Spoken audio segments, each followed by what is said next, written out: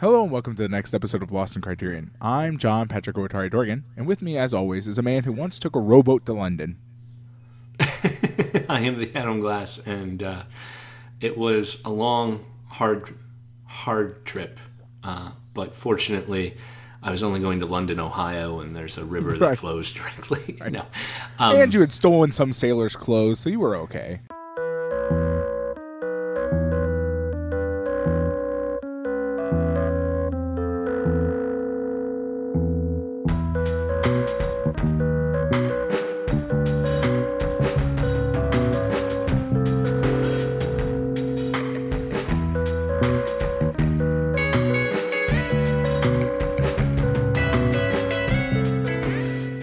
So, Pat, before we get into the podcast, I do want to talk about our Patreon. Patreon.com/LostInCriterion if you want to support us, keep us going.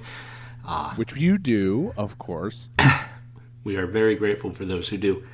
For just $1 a month over there, you get access to a bonus episode, and you get to vote on what that bonus episode is going to be. I mean, it's probably going to be that movie, that Dave Foley movie, but let's be honest.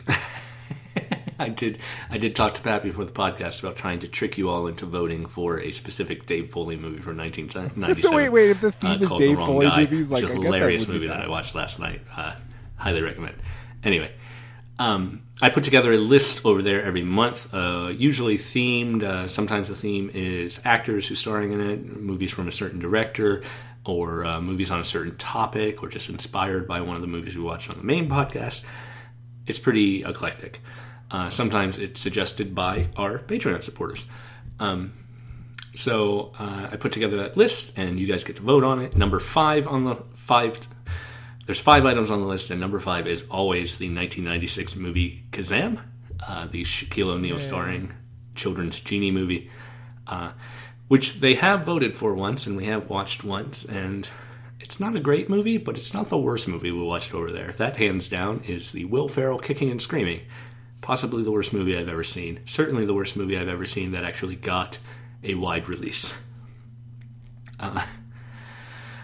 But yeah, for just $1 a month, you get to vote. You get access to those non-Criterion bonus episodes, and yeah, we've also watched good stuff over there. Like, yes, we have. That's true. I can't think of any now. Like Dog Day Afternoon, and we've watched The Best Years of Our Lives, a very good movie. Louis Malle's God's Country, his documentary on Reagan-era Midwest America. I really enjoyed that. And I think that actually, the things that showed me have kind of not changed my outlook, but have definitely clarified some things that... Right. About the way America has progressed over the last, few decades. Yeah, those seats are old.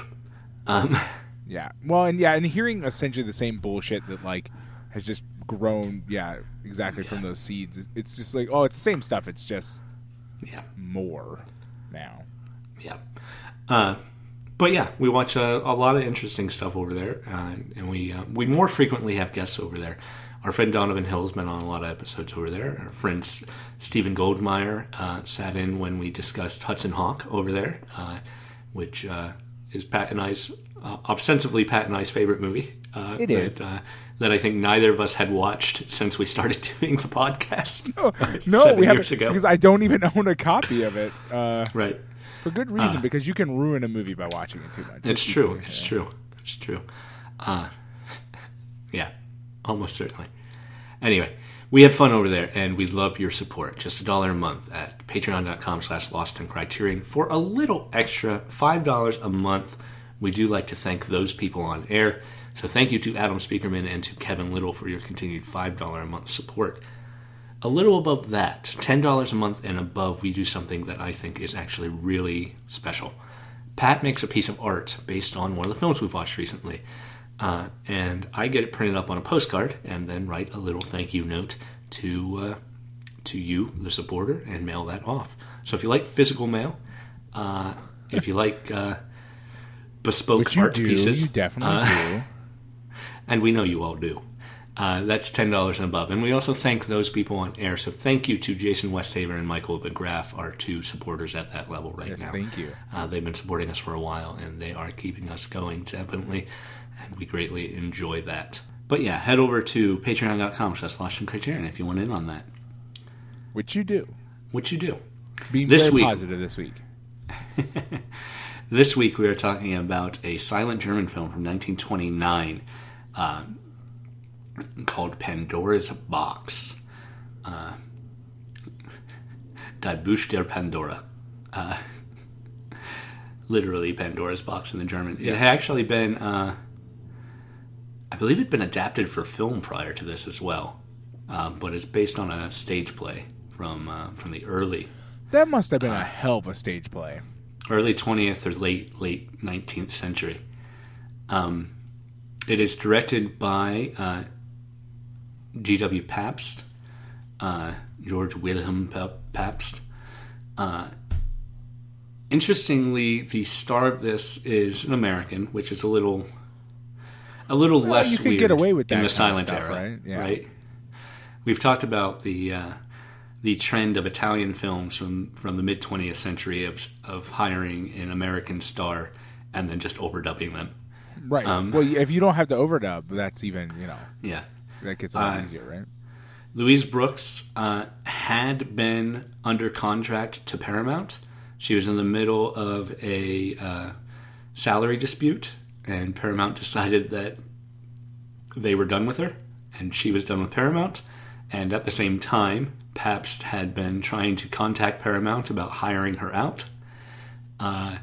And so when they were when she was fired or quit, depending on which side of that conversation actually took place first, but they were headed to a head either way, Paramount passed along that Pabst had wanted her. But in taking that job, in leaving her Paramount contract and taking that job in Germany, she was essentially blacklisted in the U.S. She never worked for an American production again. Yeah. She did not make a lot more movies. She starred in this, and she starred in another movie for Pabst, and then essentially retired from acting. Her autobiography, which she wrote, I think, in the 70s or 80s, is called Lulu in Hollywood, and is widely regarded as one of the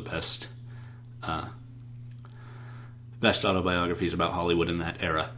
I've not read it, but she is well respected. Her look, particularly in this film, is widely regarded as the inspiration for the flapper stereotype. Those very sharp bangs and the bob that comes to a point. Right. Yeah. But yeah, she sent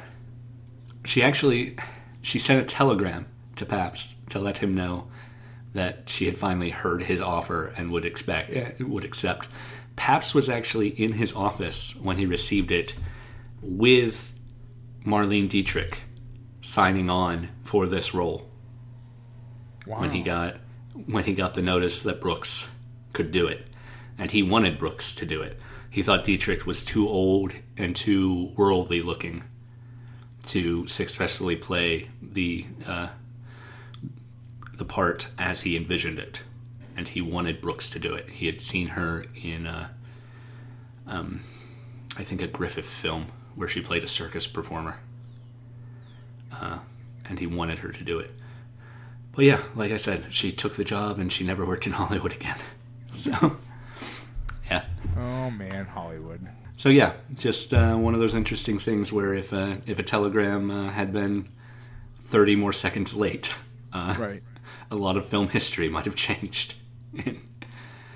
But yeah, this is 1929 Germany, right? It's Weimar Republic, Germany. Pabst actually, interestingly enough, when the Nazis came to power, Pabst left the country, but he moved back in 1939. He actually made a movie starring Leni Riefenstahl at some point in his career. Yeah. And after the war, he was sort of cleared of being a Nazi. He made it through that sort of thing. Right. didn't. I don't think his career really, if I remember reading correctly. That happened, right? Yeah. Just an interesting choice to move back in '39, especially when you left when they came to power. I guess. Right. You know. I don't know. Yeah, that is a very strange. I don't know why you would. I wonder. You got to wonder, right? There must be some reason. There must be something that we don't know. Yeah. Well, I don't want to read too much into it, but thinking about the sexual politics of this film is definitely a condemnation of female promiscuity. Oh, absolutely. And 100%. And part of the cultural pushback of the Nazis coming to power was against the sexual liberation of the late Weimar Republic, right? Famously, the huge book burning was of the research of the Sexual Institute. So, I mean, it's possible that on a certain cultural level, Pabst agreed with Make Germany Great Again stuff. Possible. Yeah. I don't want to suggest that, and obviously, as I said, after the war, he was cleared of any sort of Nazi affiliation. But but that doesn't we right. That doesn't mean a hell of a lot. Yeah. But also, he obviously had a movie that's a morality tale about that. But at the same time, Louise's character of Lulu in this film is very accurate to her actual life. I mean, she wasn't a prostitute by any means, but she was bisexual. She was very open in her sexuality. Interestingly enough, she talks about how everyone on set hated her, and she only and thought that Pabst had hired her because of sexual favors. But she actually was only attracted to. She only found one guy on the entire set sexually attractive, and it was the guy who plays Jack the Ripper, Gustav Diesel. Which is interesting too. But she frequently would show up on set hungover or still drunk from the night before, and until Pabst convinced her to maybe let up a little bit, had been exploring Weimar Berlin's nightclub scene, which was very, very sexually liberated, with male and female, straight and homosexual prostitution widespread.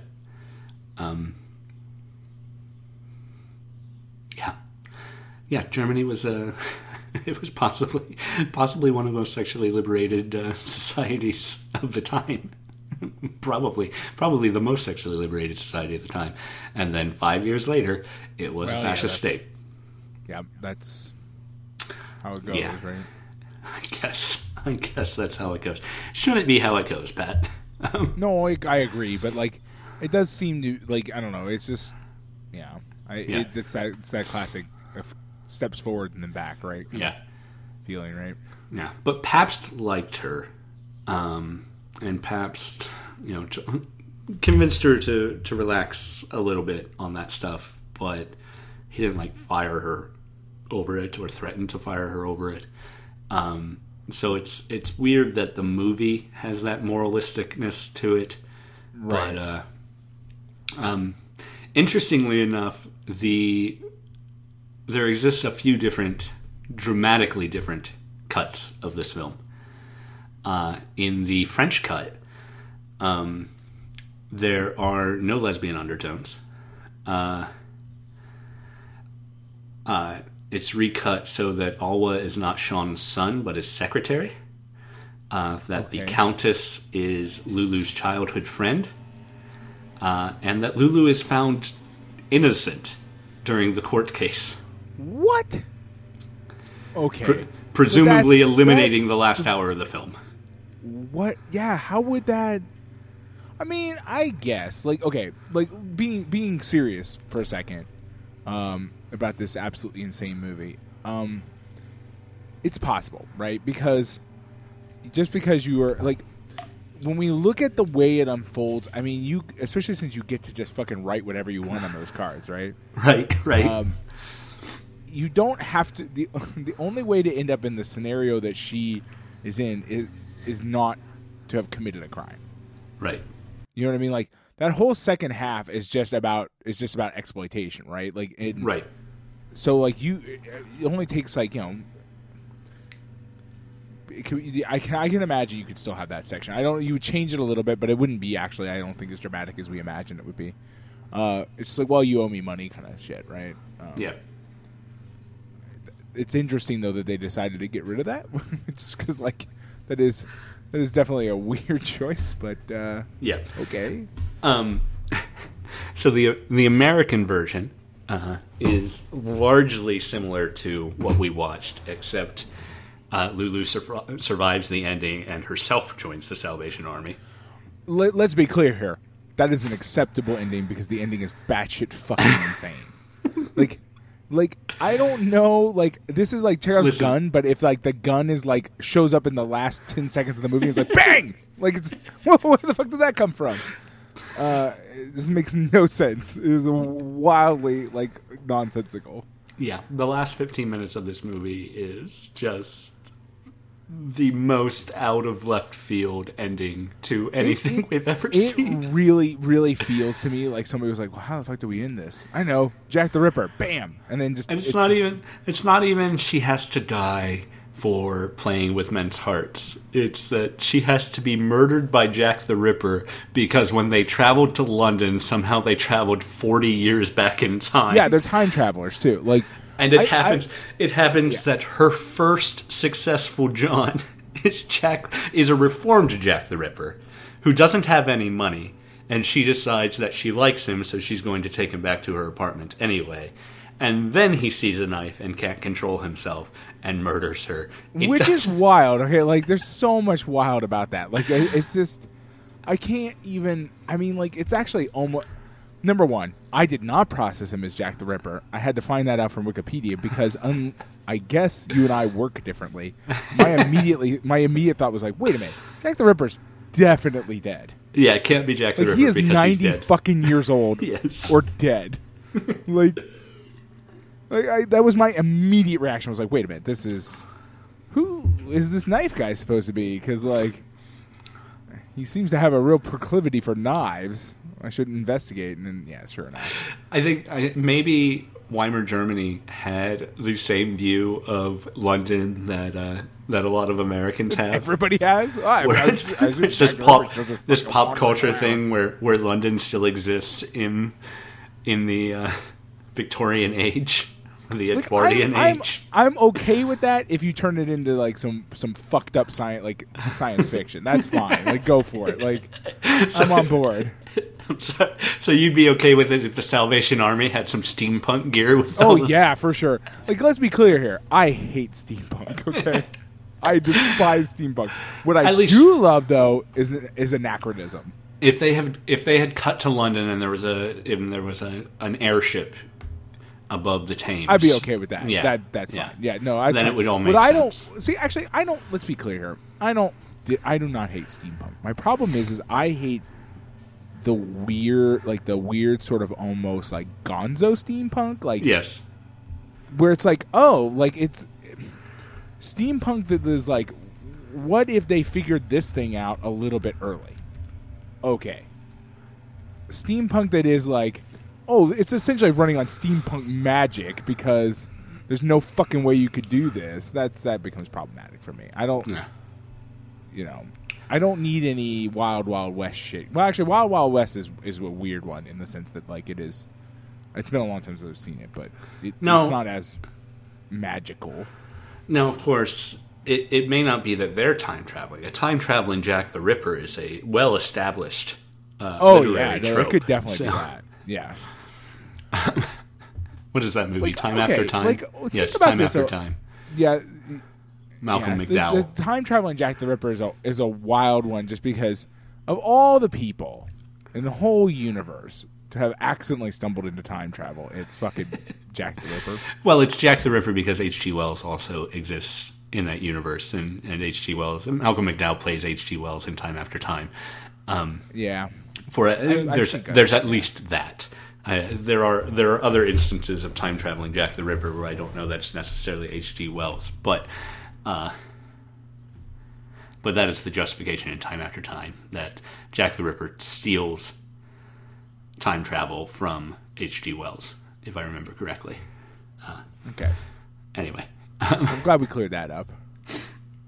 The fact that he only travels 30 years into the future and then regrets his murders for a little bit is maybe a different thing. But this movie's insane. Interestingly, also to this movie, I think there's a way to watch this movie from a certain perspective and not pick up on the lesbian overtones or subtext. I mean, yeah, it's called. I mean, to be honest, it's called willful delusion. Yes. Yeah, it is that for sure. I would also say that like it's problematic though, because luckily the movie does telegraph that information through like body language, which is helpful, because it's also definitely trying to do it with like stereotypes. Yeah. It's like, oh, she wears a suit because she's a lesbian. It's like, well, wait a minute. Whoa. Like, yes, that's a stereotype that you're operating with, but like, luckily they also do. She also does like just like longingly look at her and stuff like that. So yes, longingly look. They dance together. Alice Roberts during production expressed resistance to playing a lesbian, so that was a planned thing and not subtext, or forced reading, right? Right. So often there's a whitewashing, a straight washing of homosexual relationships in older media by saying, "Oh, that's not what they meant then. That's what Pabst meant here. That is definitely what Pabst meant here." They are not just very good friends. I'm sure that's why the French version turns it into childhood friends. Right. But that is not Pabst's point in this cut of the film. And Roberts knew it, and Roberts did not necessarily like it. But yeah, she is just running around wearing tuxedos. Which, again, is German Weimar butch fashion, right? There were certainly femme lesbians in Weimar Germany, too. But that is... Well, I mean, again, they're trying to telegraph it for an audience that is operating under, well, I know what that is. Right. Which sucks, but, you know. Yeah. And unfortunately, Lulu's very femme, as far as that's concerned. Right. And she's also bisexual, but whatever. Anyway. We are two straight white guys talking about sexuality here. This is a thing we don't want to be doing now. It's a bit outside our wheelhouse, but it is interesting that this film is so open about it, and that where it hits a problem. Of course, does the Countess die? She disappears from the narrative. Why does she disappear from the narrative? She disappears from the narrative because this movie has a weird sense of what's the phrase I'm looking for? Whatever the opposite of like conservation of characters is. Whatever the opposite of coherency is. Yeah, that too. But like, I mean, just working on the idea that like this movie is like, oh, well, we're done with this character. Well, chuck him in the bin. We don't need him anymore. Except for like when it brings back people who just have no bit. Like, I need to ask some very serious questions. So the Countess gives how Lulu the fuck do all passport. These people keep showing up? When they run with Shigolch and whoever the promoter is. Are you talking about? Wait, are you talking about? Yes, yeah, they do. Yeah, and then they end up like getting stopped by that other guy who's like, "Well, I can take you to this other this boat, where you can work and make lots of money and be safe." Yes. Only I'm going to try to sell you, which is fucked up. Yes. Yeah, and then Quast wants the money, and Alwa spends all his time trying to win money at the illegal gambling table, and then starts to cheat in order to facilitate that. Well, he specifically starts cheating because this movie ties everything to Lulu and makes everything, literally every bad decision in the movie, her fault. Yes. It specifically ties that to her need for money. Now, mind you, her need for money is driven by the fact that she's about to be sold into slavery. Right. But that the movie does not seem to care about that as some sort of mitigating factor. Right. It just doesn't. And so, as a result, it needs to tell you that it has to tell you that, oh, he didn't start cheating at cards. I mean, yeah, he's already obviously addicted to gambling, but he didn't become a gambling cheat until she made him be one. Right. Because that's the kind of movie this is. Yeah, the moralizing of this movie is bad. The idea of what it's trying to moralize against is actually interesting, right? Because it's something from 1929 moralizing against bisexuality and promiscuity, and it's not something that films of this time that we're used to. Right. I mean, keep in mind, you and I have watched moralizing movies from from America circa 10 years later that moralize in these saddest sort of vague ways about this, about this sexuality, because they're absolutely afraid to even when they're moralizing about it, afraid to bring it up. Right.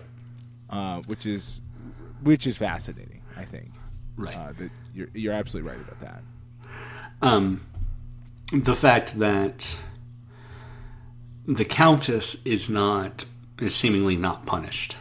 She disappears from the narrative when she gives Lulu her passport. And they can't both travel on the same passport, so theoretically. No, she doesn't disappear. Does she come back? I don't remember seeing her again after that. Isn't the Countess... Wait, now I'm getting confused because it's all black and white and I have this problem. Yes. Isn't the Countess the same... Oh, no. For some reason, my mind told me that the Countess and her lesbian lover were the same person. Oh, no, they are. They are. That's what I mean. So she gets Is she on the boat? She gets raped / murders the one friend, the other... Okay.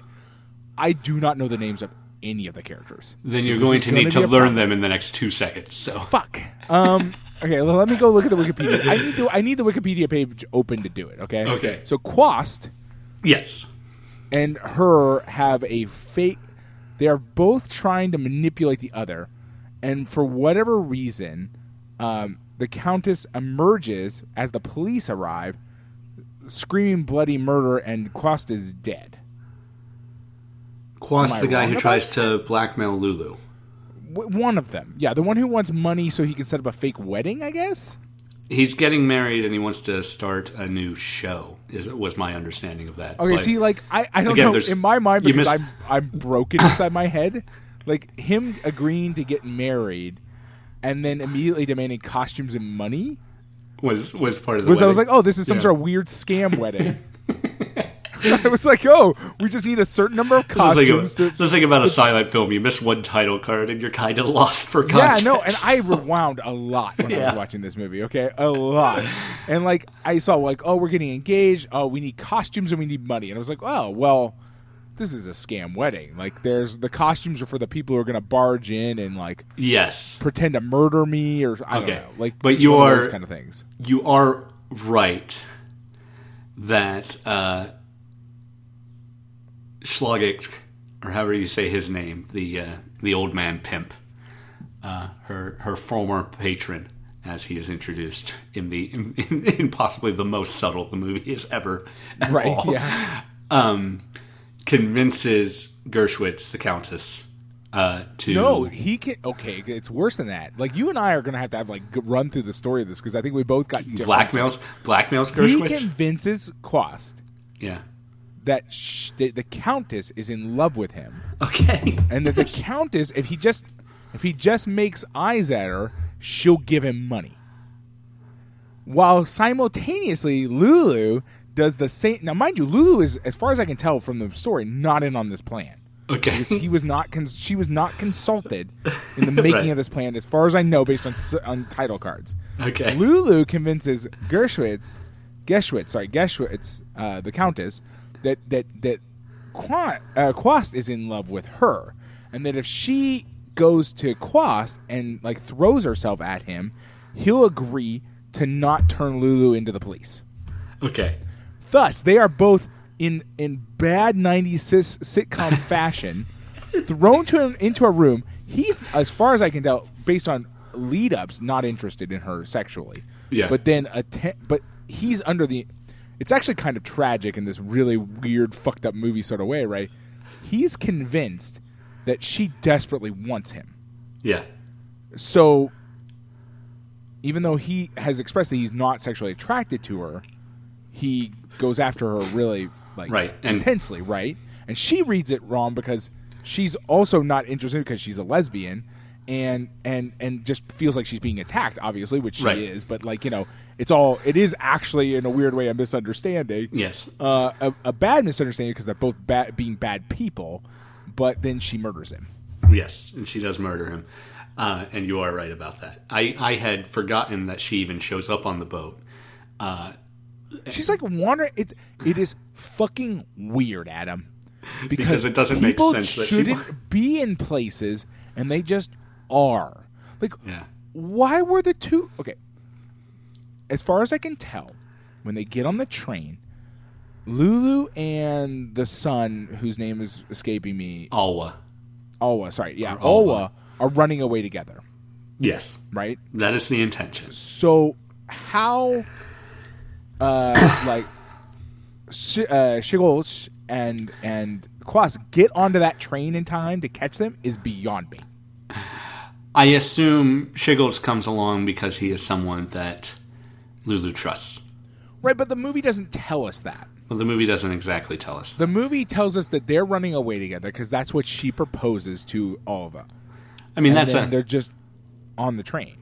Another thing about silent film is that you actually, so much of it is assumed dialogue from the words you can actually make out and facial expressions, right? Well, and then my problem with facial expressions is I am bad at reading them. Right. Which puts me in a bad situation because I didn't know she was guilty for about 10 minutes. I rewound that. So, okay, here's what happened. She stand up, I'm like, well, these are either tears of joy or tears of sadness. I can't tell. And then, yes, a riot does break out afterwards, but a riot could break out after either of them. And so I went into this weird mental loop where I kept trying to see if I missed a title card where they say, you're guilty. Yeah. Or like, and it did that prior to the sentencing. So I rewound that scene like 20 times probably, trying to see if I was missing something. And then, as it progressed, oh, they're doing this in a weird, fucked up way, where they're gonna announce, where we're gonna have a little mini riot, and then we'll announce the sentence. Yeah. So it was bad. I couldn't read that facial expression. It was bad. It was real bad. It was all just a mess. Okay. All right. Did you at least successfully read the most blatant facial expression in the movie when she is found backstage with Schlon? And gets that. Oh, and smirk. she's like, "I'm gonna." Yeah. Oh, yeah. I know. I caught some of them. Just some of them are a little bit too subtle for me. Right. That one was obvious. It's like, oh, I'm gonna fuck this up right here. There's there's some sort of conflicting information on Brooks as an actress here that's interesting. On the one hand, one thing I found describes Paps as just giving her a singular emotion to emote each take. Okay. So that you can better understand what she's trying to present.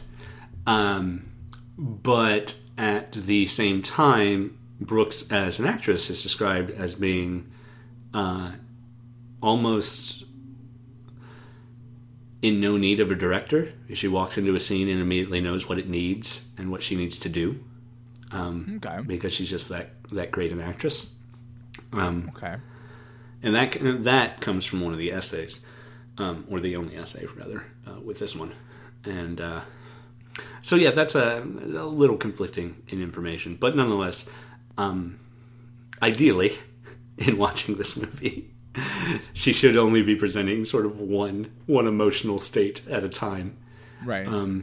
So that you better understand what's going on. And obviously, during the trial, that gets confusing because, again, are tears sadness or are tears joy? Is she sad because she's being convicted, or just sad because this person that she actually did love, she accidentally murdered? Right. Also, Sean looks like Frasier, which got a little distracting for me. Kept expecting what? Crash his car? I don't know what I expected. Yeah, no, I mean it does get a little confusing, and most of the time it's quite good. Like, actually, honestly speaking, most time she's actually putting on she's got fairly complicated and complex facial expressions, which work well. Sometimes they're not. Sometimes they're like simplistic, but that does help me. So I don't know. Silent movies are a tough one for me, and I think for most people who are used to sound films, and especially I've never watched one that's nearly this epic, right? In scope, right? Like I've just never sat down and we've watched silent films on this show. I've watched them, but we haven't seen a lot of silent films with we have not Collection so far, and I have watched some on my own, but like even then. This is if this is not the longest one, it's definitely one of the longest ones I've ever seen, and it's certainly the most complex story wise. Which is hard. That's hard to deal with, right? Yeah, I mean, thinking about what other silent films have we actually seen so far?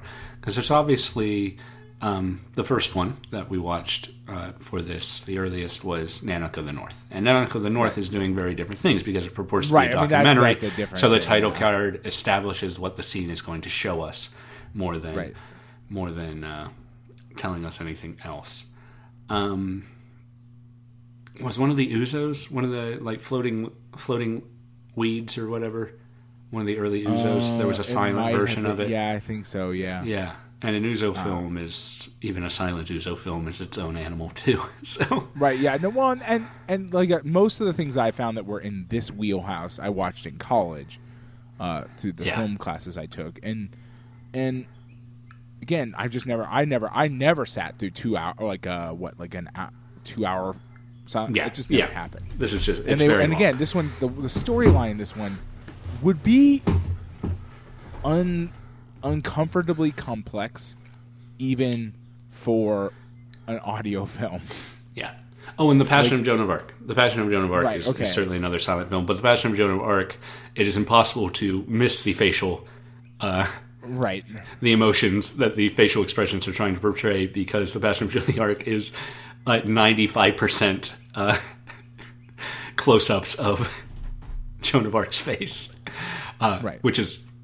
It's a phenomenal movie and one of the best movies I've ever seen. Right, but it is just radically different. Like Joan of Arc, Passion of Joan of Arc basically doesn't need cards. Right. It just doesn't. Absolutely. Yeah. Where this one, see, the Criterion essay in talking about the New York cut or the American cut and saying that it ends with Lulu joining the Salvation Army too. The author says, small wonder that the New York Times deemed it a disconnected melodrama. Yeah, that changed the ending is not... no matter what. That changed the ending is not what makes this a disconnected melodrama. The entire film is just disconnected melodrama. And it's whether or not we can get into that is the question. Like, this movie was written off by critics for decades. Right. And for good reason. It's got some very interesting things going on, but the story is disconnected. It is. That's my problem. Is that it there's with all these sorts of things when you're like, well, it was written off by blah blah. Like, whenever we deal with that kind of phrasing, it makes it sound like the movie doesn't deserve that commentary, and it absolutely does. Yeah, 100%. It is a hard to follow movie. Yeah, it just is. The New York Times actually goes on to call it a seldom interesting narrative, and says that it was filmed far better than the story deserved. Yeah. Wow, that's yeah. I mean, So that is pretty harsh. It's pretty harsh, and it blames the story for the problems. And admittedly, the story is about a woman who loves sex so much that she has to die. So maybe I kind of agree that the story has a lot of problems too. Right? Yeah. And the pacing's not great, and the way it plays out, the fact that this is over 2 hours long, to tell a story that did not need 2 hours to tell. Right. But it is phenomenally shot. It is. Yeah, no, it's very beautiful. It's very atmospheric and moody. I like all that, but that's traded off with like a lot of baggage.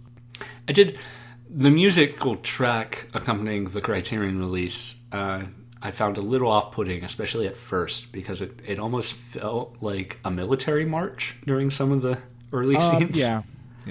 It got appropriately dirgy as the narrative went on, but there are early parts where, like, particularly where she's like excited to see the old man again, and some other things where it's all like horns and drums, and it just. Well, and my problem with it was less the marchiness of it, but was the fact that like the movie. It had a tendency to get kind of like Circus Calliope-esque a lot. Too, yes. Which I do not enjoy in a silent film at all. Especially since we've seen silent films that use more orchestral mixing that this just isn't most of the time. And it felt a little bit too much like, well, I mean, we brought in the circus band here to perform our highly intense melodrama with the circus. Band. Yeah. I'm thinking about the American cut and Lulu joining the Salvation Army, and that wouldn't be a satisfactory ending to this either, right? Because the fact that the entire narrative is based on it's bad to Lulu. The entire narrative is just bad to Lulu, right? And she doesn't need to be redeemed for anything that's been happening here. So the idea that she is redeemed in death or redeemed in religious conversion, both are bad. Right. Well, yes, absolutely. But I mean, but they are equally bad. Yeah. You know what I mean? Like her getting just random murdered, right, is no better or worse than her finding God. Right. In terms of like ending a story, because they both come out of fucking nowhere. Yeah. And I would argue that.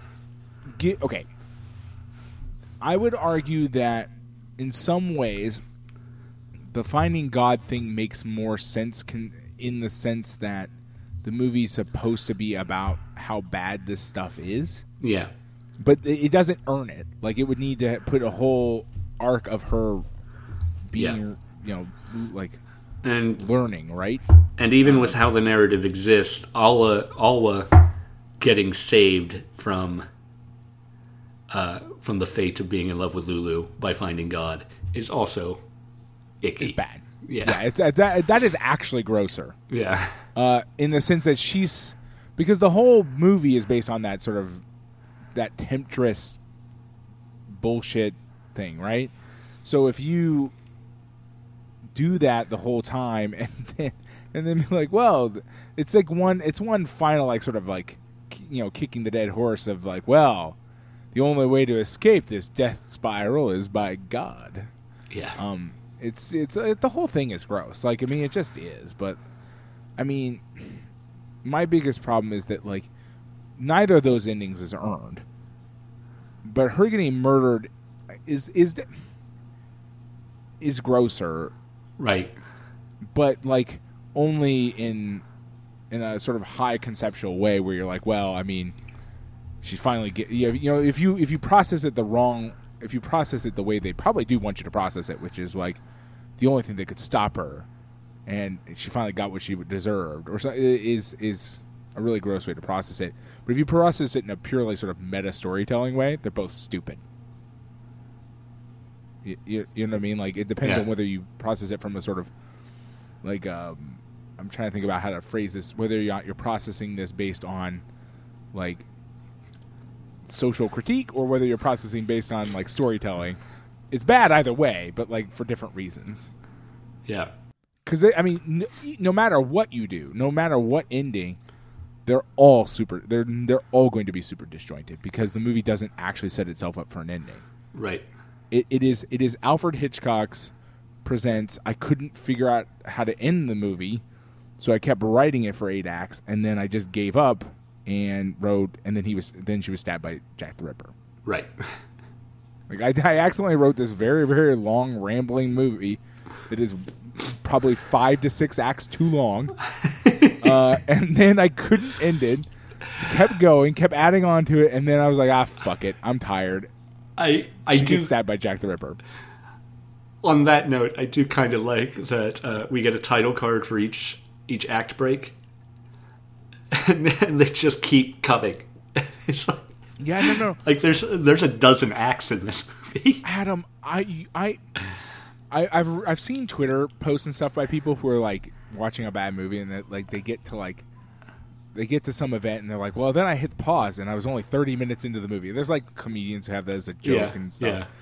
But legitimately, we got to the act break for after she'd been found guilty.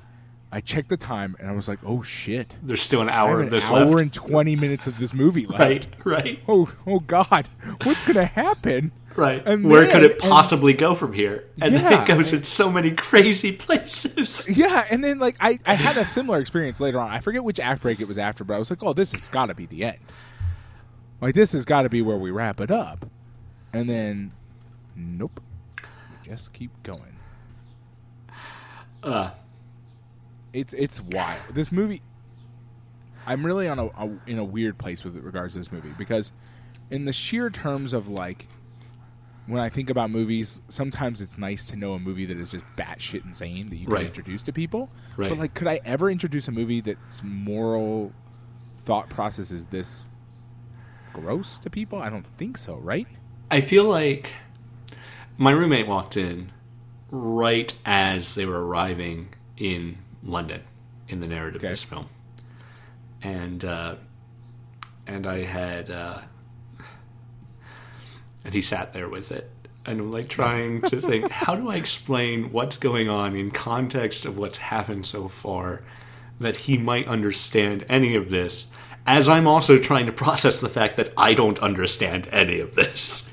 Like nothing, yeah, absolutely. nothing here makes sense from what has happened previously.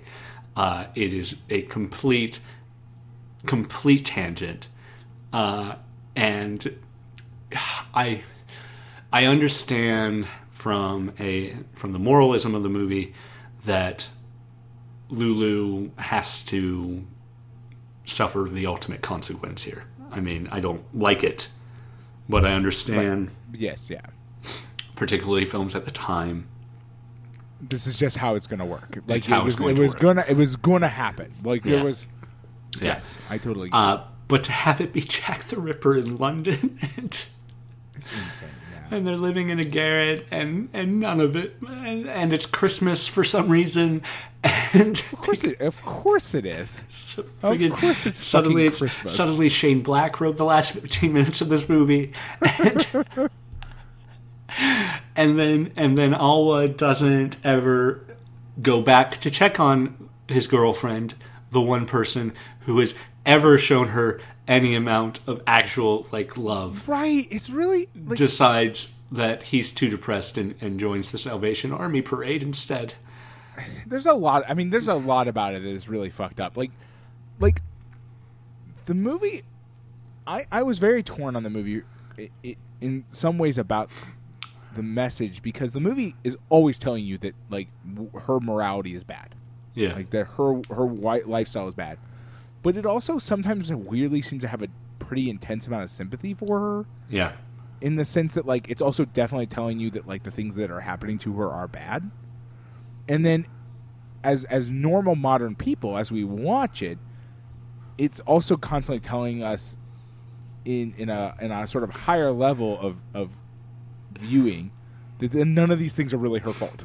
Yeah. Like, I mean, she makes some bad choices, but like a lot of shit just has nothing to do with her and everything to do with the guys who are like the men in the movie, right? Like, but like, and it's one of those weird situations where somebody made a movie for a certain audience at a certain time period with a certain set of moral values, right? Yeah. Who they knew would process the movie in a certain way. Then we transported it pretty far forward into the future, and then the people who are watching it then just can't really process it the way that it was intended to be processed because we just don't view the world that way. Yeah. It is a while. It has happened to us before, but this one is a pretty intense example of that, in the sense that like I'm watching it and I'm like, somebody just wrote like essentially a weird Job's tale for this woman, and then we're just gonna watch her life get ruined over and over and over again. That's just a thing we're gonna watch, and especially because the movie is from the time period it's from, it does make pretty explicit references to sex, but no sex actually happens. And so we end up in this weird, like, oh, she was hanging out in the bedroom with this person. Murder spree time. You know what I mean? Like, we just as modern people are going to process that pretty differently, right?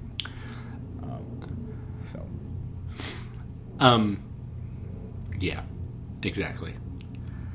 Yeah, this movie does not have a complicated morality, and that is to the film's detriment. Particularly in how complicated the narrative is, as it wants to have an oversimplified morality about it. It is fascinating, though, and somewhat refreshing to me that critics from the time found the story hard to process. Yeah. In the sense that, like, yes, there's limits that are based on the fact that you and I are not from 1929, and then some of those limits are just based on the fact that this movie is poorly written. Yeah.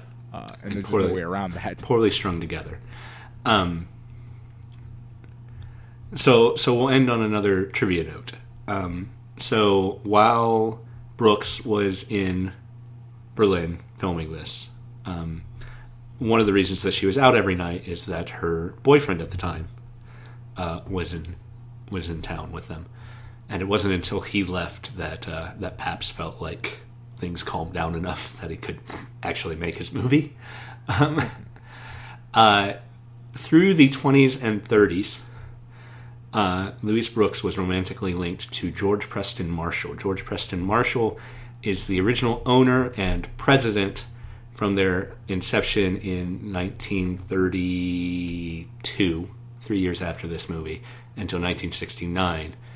He was the president and owner of the Washington Redskins. Oh my God.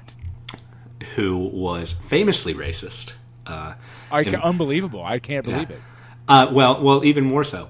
Like there's stories that justification that one of his business partners was part Sioux or something, and ultimately the name comes from the fact that they originated in Boston and there's a lot of apocryphal.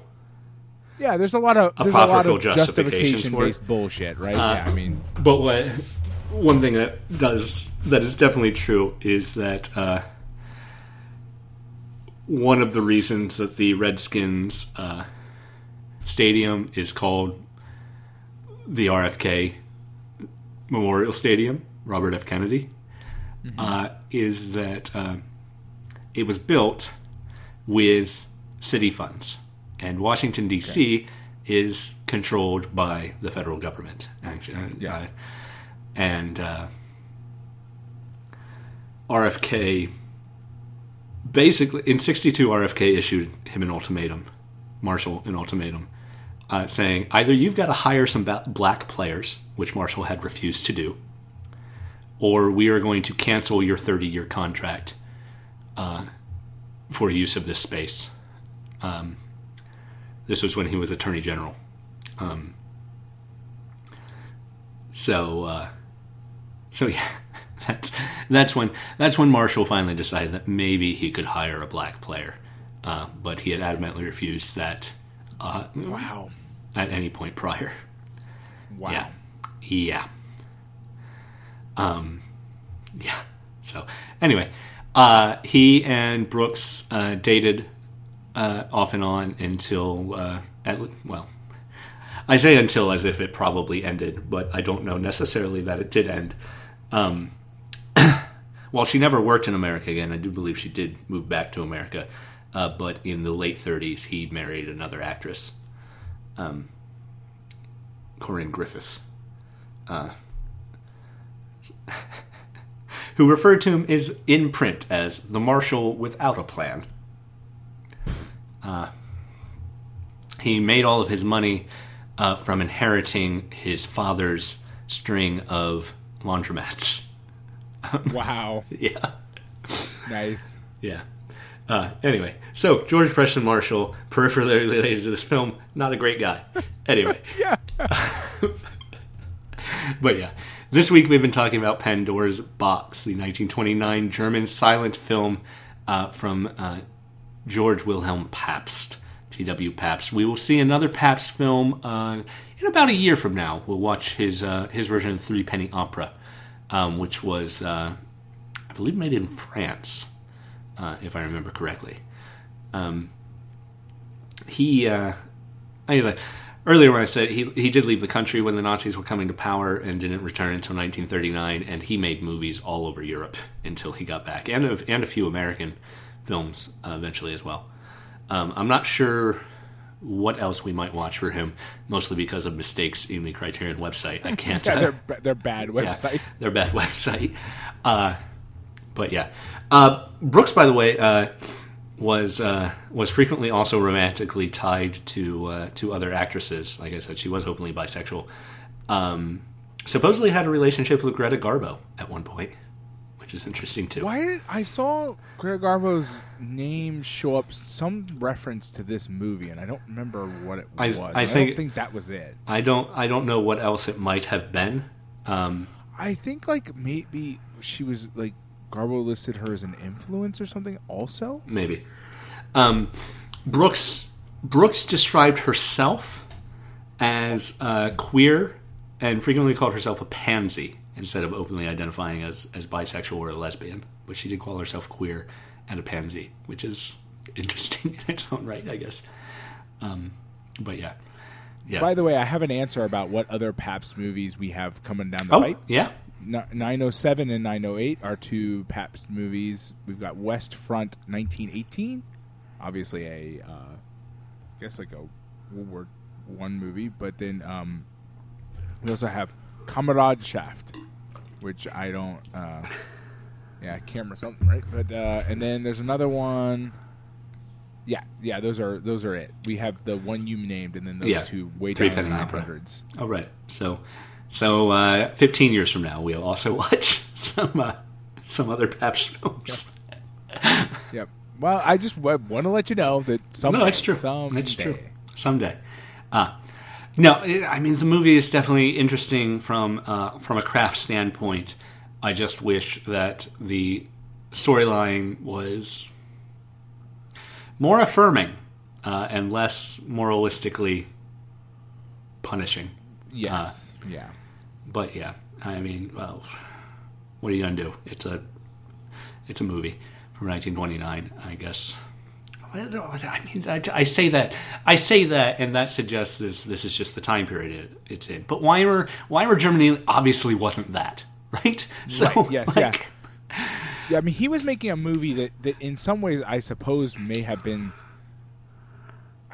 He was speaking to a very specific audience, which was not necessarily the dominant audience of Weimar, certainly not the dominant Germany. Yeah, certainly not the dominant audience of Weimar Berlin. But yeah, anyway, obviously also Germany between the wars had some things going on. So right. So yeah, there is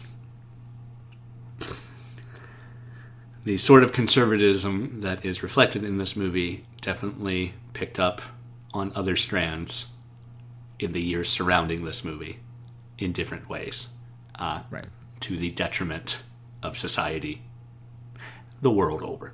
So yes, yeah. So anyway, still an interesting movie, if not a phenomenally written movie. Right. But yeah. Next week, we will be talking about a film from 1991 from Krzysztof Kieślowski, made in France, Poland, and I think Sweden is also listed as a co-production company in this. Kieślowski we'll definitely see other movies from because he did the Three Colors trilogy after this, and then did Decalogue, which we'll eventually watch as well prior to this. But this movie in particular, The Double Life of Veronique from 1991. We will see that next week, and we'll see you back. Thank you once again for listening to Lost in Criterion. I am, as always, the Adam Glass. With me, as always, John Patrick Dorgan. And we'll see you next time.